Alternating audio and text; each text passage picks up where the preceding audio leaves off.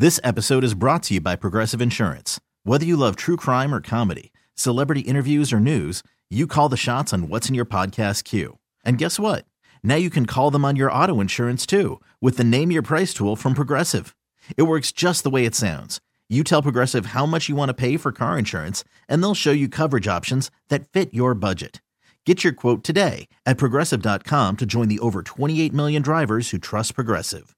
Progressive Casualty Insurance Company and Affiliates. Price and coverage match limited by state law. Presented by T-Mobile, the official wireless partner of Odyssey Sports. With an awesome network and great savings, there's never been a better time to join T-Mobile. Visit your neighborhood store to make the switch today. Ben Kichen. Call the show at 401-737-1287. Southern New England Sports Original. 103.7 WEEI. All right, back here on the Mark Dondero Show, 401-777-1037. If you want to get a word in, do it now because we're getting a rapid fire soon.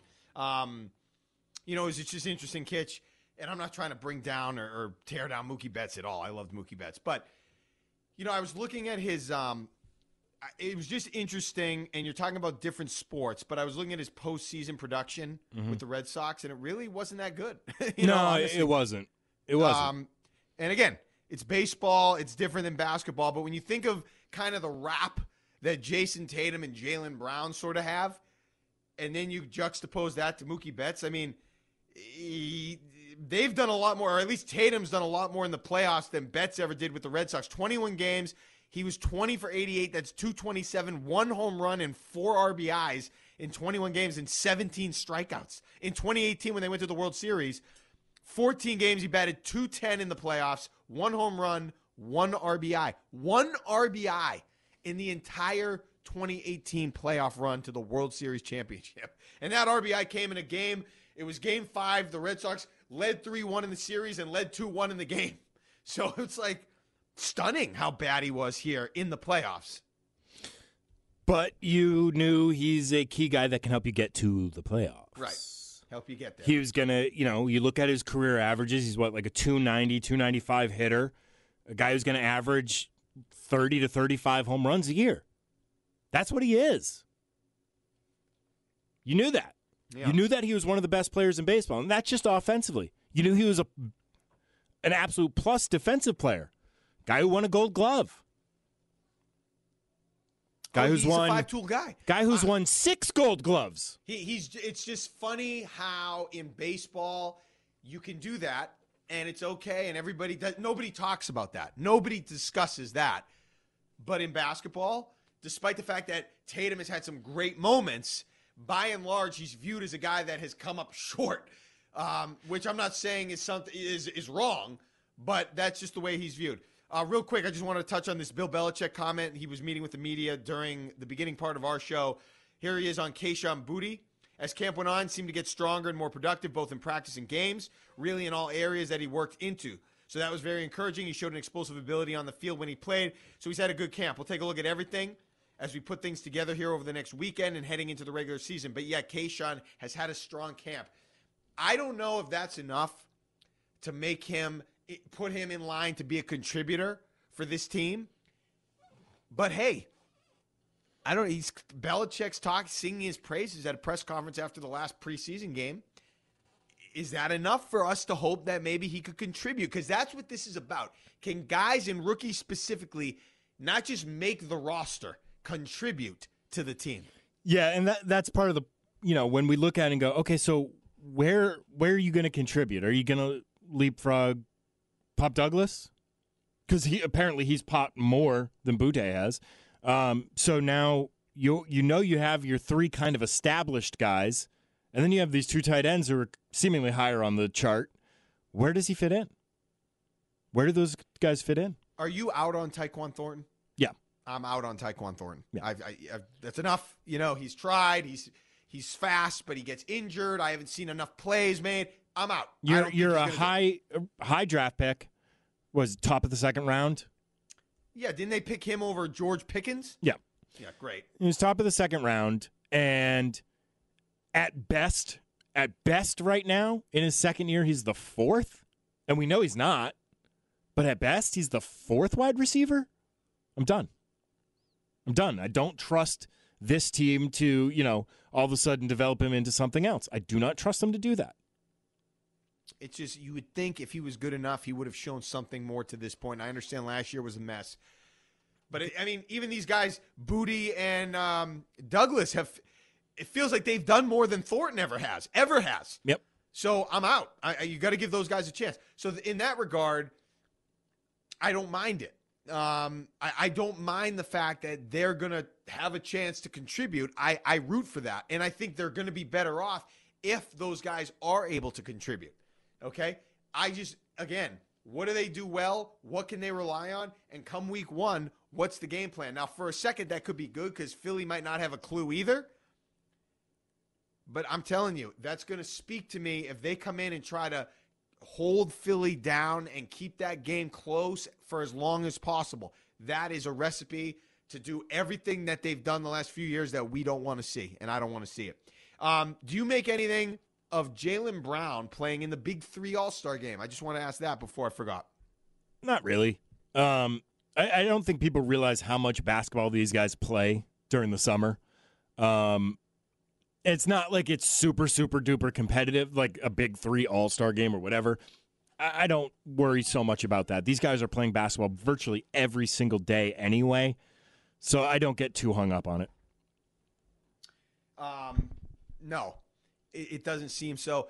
I do think it was interesting, and I loved hearing it, how Pat Beverly, he was talking about, doesn't think that the combination of Tatum and Brown are going to be able to win a championship. That adds a little bit of spice to the regular season.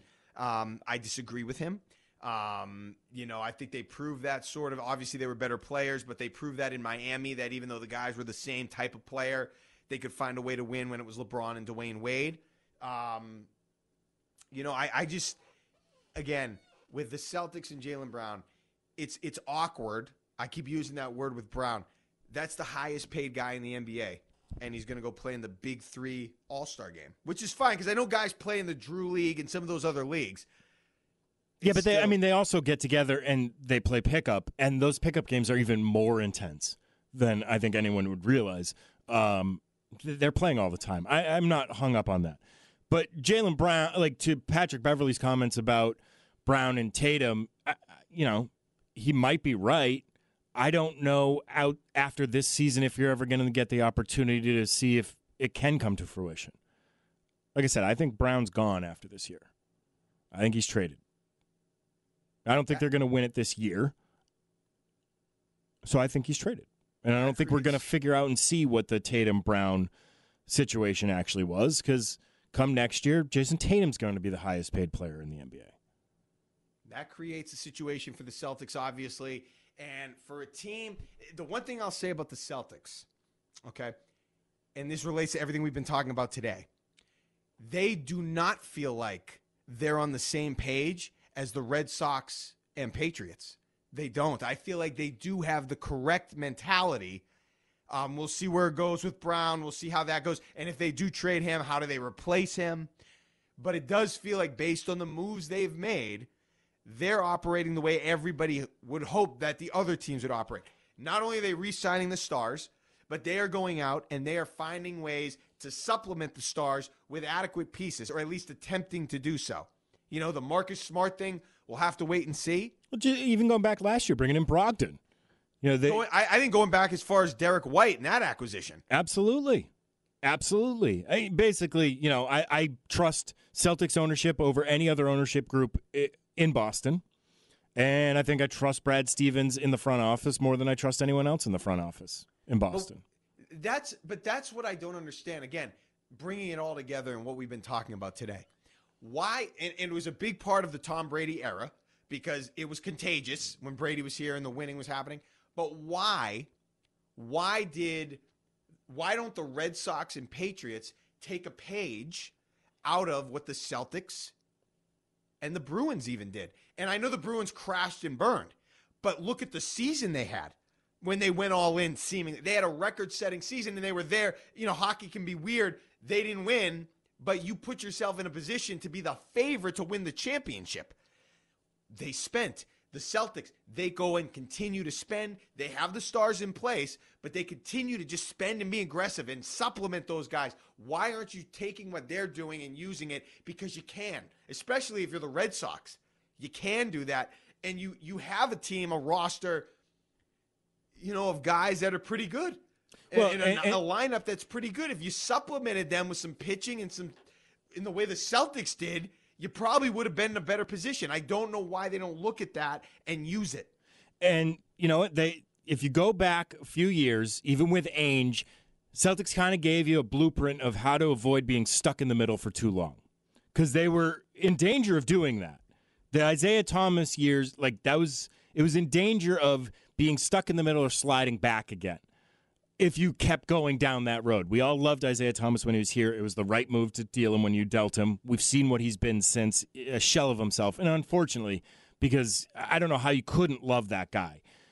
But you saw how they did it. Bought him out for a year, get some talent in through the draft, start to figure it out a little bit, and then move off of guys that you like, but you know you can improve on and get other picks for. And continue to try and build and get towards the top of the draft to get top flight talent and then add around it. They kind of gave you that blueprint of how, if you're in danger of being stuck in the middle, how to avoid that trap. And I wouldn't even mind when Ainge did it, and you're talking a little bit about the Pierce and Garnett and that stuff. Well, you appropriately tore it down. You knew what you were doing in terms of, hey, we know we're bottoming out. We know there's some talent coming through the pipeline. We're going to go try and target some of that and rebuild up this team again. I think maybe, and you can't say this fully, but maybe the big difference is there wasn't the legacies that were in place with those. Even though Pierce and Garnett, obviously Pierce created a great legacy with the Celtics and Garnett did in a shorter amount of time, but it wasn't Belichick.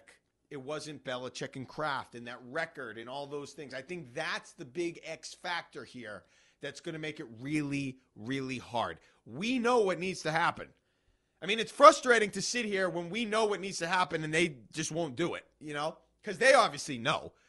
Kraft knows, but there's relationships to consider and legacies to consider and all the different things over the course of 20-plus years that you've built up that would be going away. That needs to be considered. And it's frustrating because we don't really care about all that by and large. We just want to see the team in the best position to win. So how do you find a way to break all that down and get past that? Well, one way would be 3 wins this season. Mm-hmm. I think that would be, you can't get around that. And then it comes down to just balls. It sucks. Nobody wants it to come to that. I would love for Bill Belichick to continue to keep this team in contention and have them win or set the record here, Kitch. I would love that. Wouldn't you love that if it was working out that way? Yeah, if every year they were putting out a 10, 11, 12-win team, that's yes. right, and contending, but they're not doing it. No. So it's not working out that way. Well, and it's not that they're just not doing that. They're not doing the other appropriate thing either, which is bottoming out so they can stockpile talent to build back up again. And it's the mistakes that have been made since Tom Brady, which was obviously a turning point in the organization's history. Since all 3 principal parts let their egos run amok and take over the situation and ruin it. The production, the look, nothing has been there since Brady left. The Cam Newton thing, the Matt Patricia thing, it never worked. Nothing has worked out on the field. Discipline, penalties, spending that didn't result in, the Jonnu Smiths type of thing. None of that worked out. And now here we are. And if it doesn't work out this year, it absolutely does feel like time's up. And it feels the same way with Chaim Bloom in terms of if you're not going to make that big move to really get going here, time's up. And it's just like it's been long enough for Belichick, for Bloom, for the entire thing. Get somebody that's going to spend or, change your ways. Figure it out because those organizations should be in a position to be more aggressive, and that's the word I keep going back to. All right, when we get back, it's Rapid Fire. This is the Mark Kichen Show, 103.7 WEEI. This episode is brought to you by Progressive Insurance. Whether you love true crime or comedy, celebrity interviews or news, you call the shots on what's in your podcast queue. And guess what? Now you can call them on your auto insurance too with the Name Your Price tool from Progressive. It works just the way it sounds. You tell Progressive how much you want to pay for car insurance, and they'll show you coverage options that fit your budget. Get your quote today at Progressive.com to join the over 28 million drivers who trust Progressive. Progressive Casualty Insurance Company and Affiliates. Price and coverage match limited by state law. TuneIn is the audio platform with something for everyone. News. In order to secure convictions in a court of law, it is essential that we conclusively. Sports. Got clock at 4. Doncic. The step back 3. You bet. Music. You set my world on fire. Yes, and even podcasts. Whatever you love, hear it right here on TuneIn. Go to TuneIn.com or download the TuneIn app to start listening. You could spend the weekend doing the same old whatever, or you could conquer the weekend in the all-new Hyundai Santa Fe. Visit HyundaiUSA.com for more details. Hyundai, there's joy in every journey.